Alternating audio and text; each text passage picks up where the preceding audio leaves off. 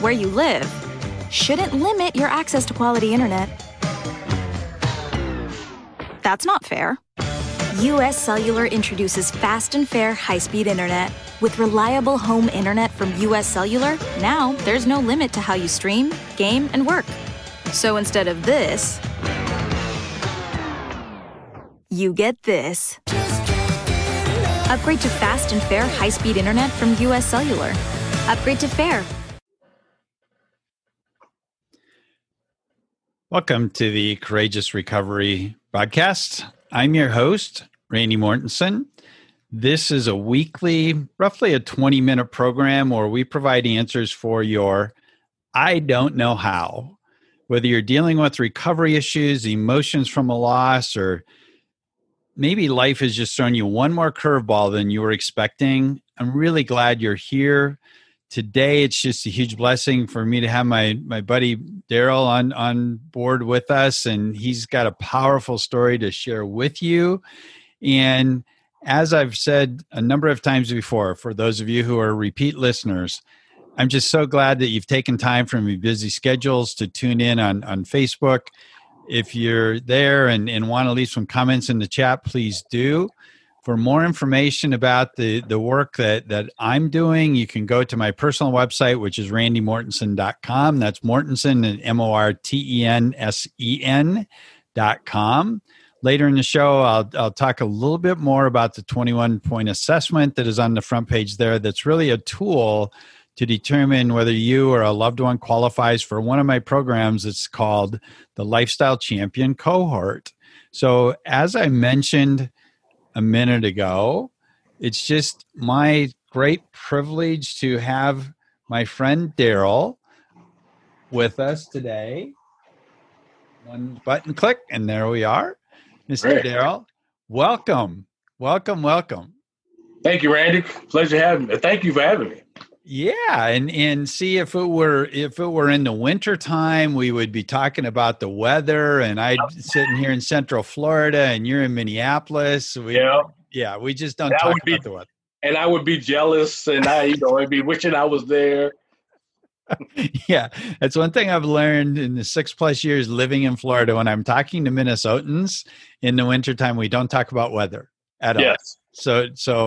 So here's anyone that's listened before. They know my first question is this: what is there that you know today that you really wish your 22-year-old self would have known? Well, I want to attack that question from a different aspect. Instead of what would I wish I knew today that my 22-year-old self would have known back then, I'm going to say instead, as a 22-year-old, I wish I would have took the advice that I learned back then. I know a lot of us can relate to this, but we get a lot of good advice along the way. The question is, do we ever follow it? Okay. Right. And I think if I go back today and just listen to the things my grandfather used to tell me when I was young, when I was like, why is he telling me all this stuff? Now at the tender age of 55, I realized he had some wisdom.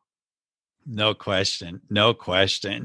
So as I recall, grew up in Chicago.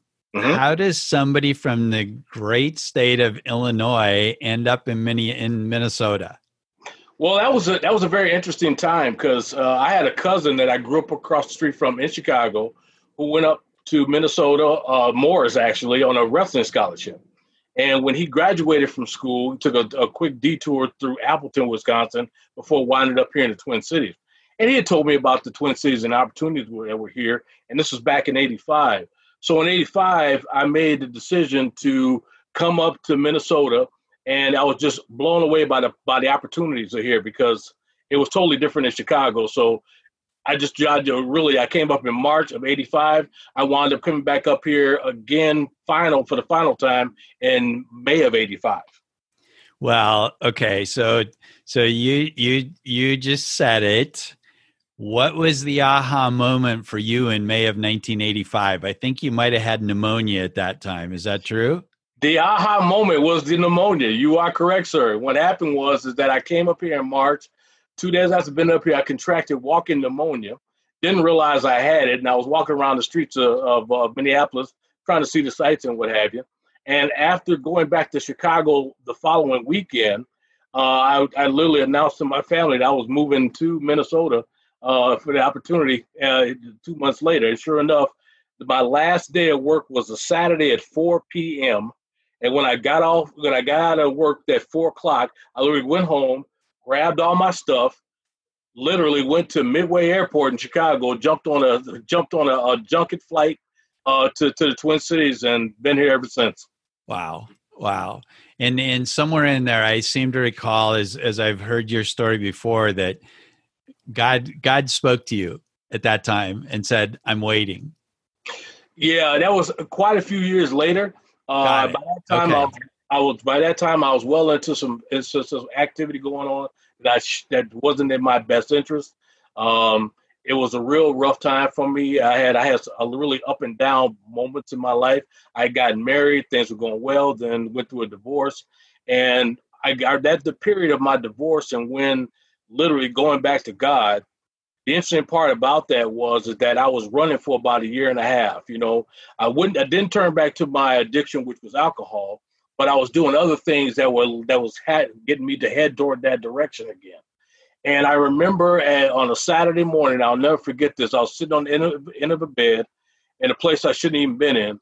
And I remember hearing the voice of God telling me, "I'm waiting. I'm waiting." And I had heard this voice previously before, but it was louder than ever. And I literally had what some people would call an argument or a dialogue with God. When I wouldn't say that, I would say it was just me yelling at God, and he was just listening, okay? Because he was like, "Okay, when you're done with all this foolishness, let me tell you what I got in store for you." So, and that's basically how it went. I told him what I didn't have, what I couldn't do, this. He said, "Great, now I can use you. I can use you." So I literally turned my life around and started doing some things. There were some very good people he put in my path along the way to get me back on course. And it was actually through a good friend of mine by the name of Luther, who I've known for over 30 years, who was a CD counselor and who was a mentor of mine, who actually pointed me in the direction of working with people in recovery.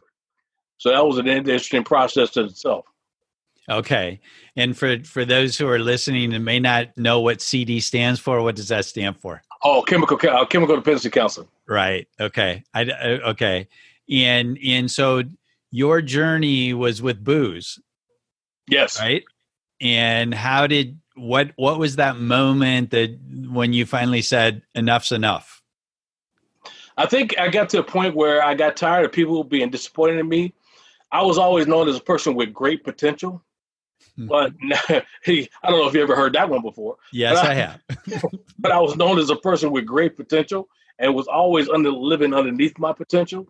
And I got tired of always looking at me in the mirror and saying, why is this happening to me? Oh, woe is me.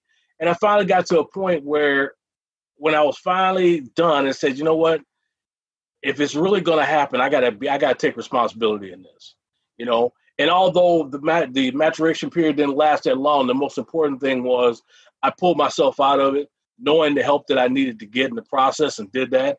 And after that, went on a journey to start building a career, going forward in that direction. And then as I started building a pretty successful career in the mortgage industry, everything tanked. So that's when somebody, my mentor, once again, told me about a little treatment center out in Brooklyn Park that had a housing plus component to it, and they were looking for a housing manager. My argument, of course, was that first of all, I didn't like myself was an alcoholic. I know doggone well I won't deal with nobody else covering alcohol. So I was like, all right, this is just crazy, But he kept going on and on and on. And then finally I gave in and took the position. And that was really a life changer and opened up my eyes to some things I didn't realize before. Right. Yeah. Okay. So let me just take a moment because I want you to share your information here in a minute, but I want to remind our listeners that one of my programs is titled the Lifestyle Champion Cohort. And what it is, it has 3 phases. The first phase is evaluate, phase 2 is equip, and phase 3 is enjoy. And it actually leverages Zoom technology, and they're 8-week weekly calls of 90 minutes each. So if you're interested in looking at the Lifestyle Champion cohort, as I said earlier, go to the front of my website and the 21 question assessment is there. I also have my ebook that's titled The 5 Common Mistakes When Pursuing Recovery. If you're interested in that, please text champion to 66866. Again, that's champion to 66866. And I will be sure to get you any additional information that you're looking for yourself or for a loved one. So, Daryl, you've been doing some great work for a number of years now. And the 2 programs that I think I want to make sure that we touch on is first, Motivation Through Recovery, and then Speaking Life to You. So if someone is looking for more information, how do they get a hold of Daryl Glaze? Well, the way you can get away hold of Daryl Glaze is through my website, www.darylglaze.com. It gives you an insight or basically talks a little bit about motivation through recovery. It also talks about my Speaking Life to You setup as well. Motivation through recovery. A quick story behind that is that how this came up was that I was talking with a coworker one day, and we were talking about recovery, and we were asking the question, why do so many people go into inpatient treatment and then come out and relapse in a very short period of time?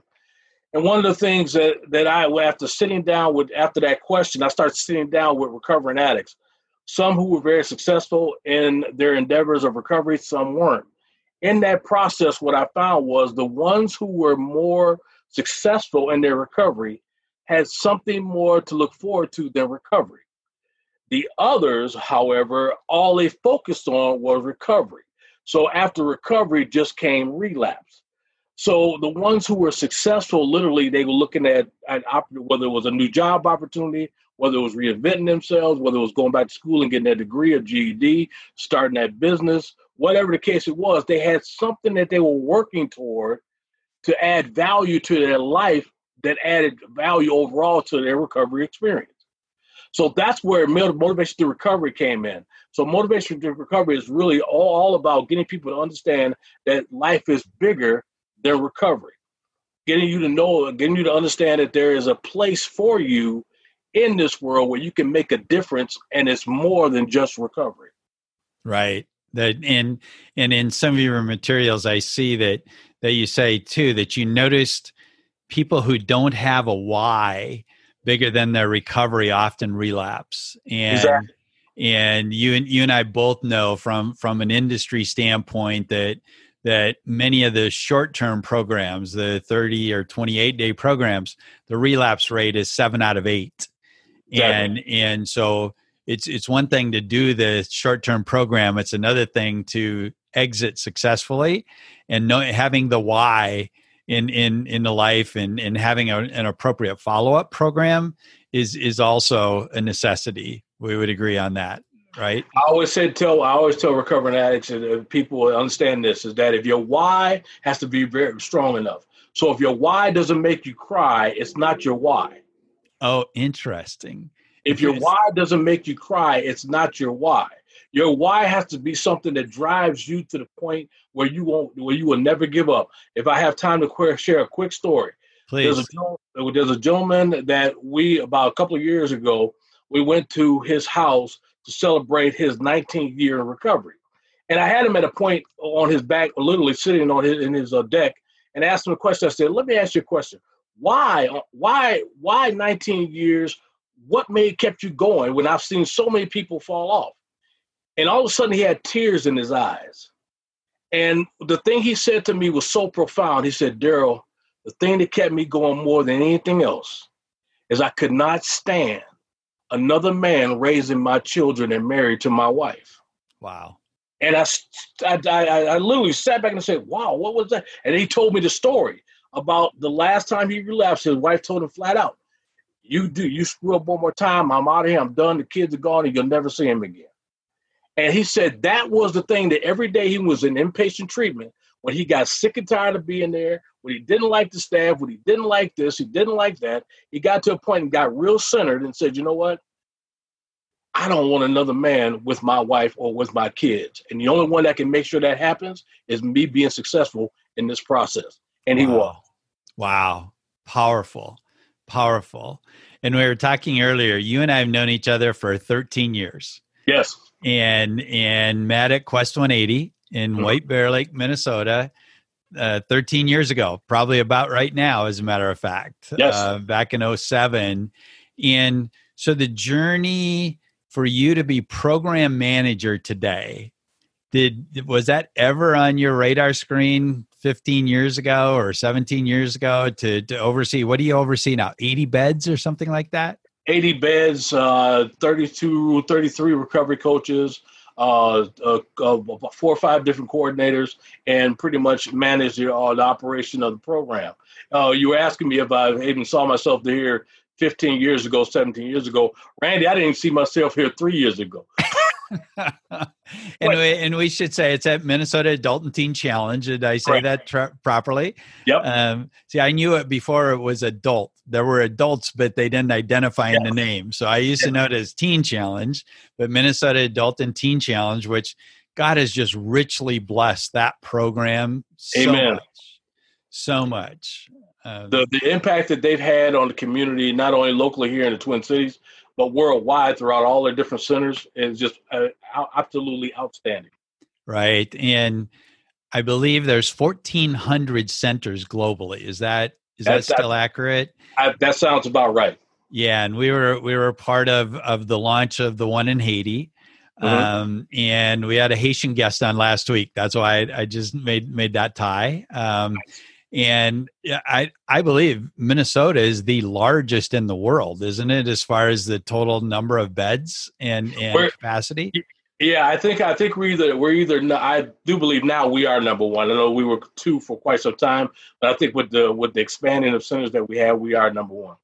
Okay, so here's I'm gonna start wrapping up. So the overdose deaths in the United States have tripled since 1990 on an annual basis. So right now, I was on another podcast, an opioid task force podcast earlier today.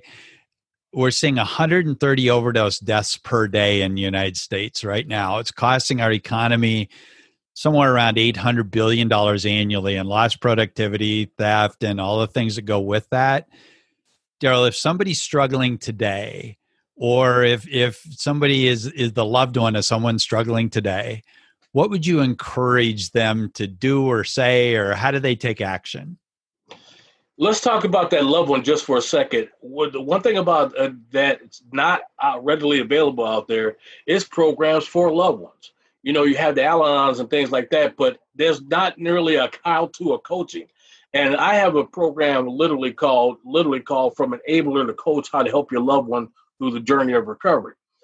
Helping a loved one, the best thing you could do for them is, how I tell them all the time, is to educate yourself on your loved one's addiction.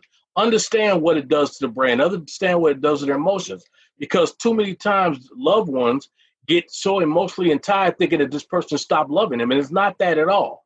What it is the addiction is more powerful than the love that they're positive they can even able to give, or the love that you can even expect them to experience from you. So it's important to understand exactly where they're coming from when they're dealing with the issues of their addiction. The second thing I would tell anybody that's struggling today, just like I told a young man 2 days ago who reached out to me via my wife and my wife's friend. Literally, he was self-medicating because he thought he can do this thing on his own. I would highly recommend anybody struggling out there, don't try to do this on your own. You need people to come around you. You need people to be in your corner. You need people who can help you walk through this journey, whether it's treatment or whether it's a mentor or a sponsor. Somebody's got to be in your corner to help you in the process. Right on. Good stuff. So I shared earlier, if you want to reach out to me, please either text Champion to 66866, or my office number is 321-757-HOPE. Again, that's 321-757-HOPE. Please know this. Those who are dying today are husbands, wives, sons, and daughters of someone who loves them. Don't wait another day to get help. I hope you found this information helpful today. Look for the replay of this to be available on the usual podcast online outlets like Buzzsprout, Apple Podcasts, Google Podcasts, and others. I just want to say to you, Daryl, thank you so much for being here, being a blessing to all those who are hurting, and to all of our listeners. Be extraordinary today. The Oregon College Savings Plan can help fund your child's dreams and ideas. But it's not just for college. It's also the Trade School Savings Plan and the Books and Materials Savings Plan, even the Room and Board Savings Plan. With fewer educational expenses to think about, your kids can focus on what matters, their future. Start saving today to support your child's tomorrow. Learn more at OregonCollegeSavings.com. The Oregon College Savings Plan can help you support your kid's future career as a teacher. Airplane driver? No, their career as a hairstyle designer. As a dinosaur doctor? Oh, their future job as a windmill builder. No, an ice cream taster. You know what? We just don't know what they want to be yet. But while they figure it out and dream big, we're here to help you save for what comes next, whatever that may be. Learn more at OregonCollegeSavings.com.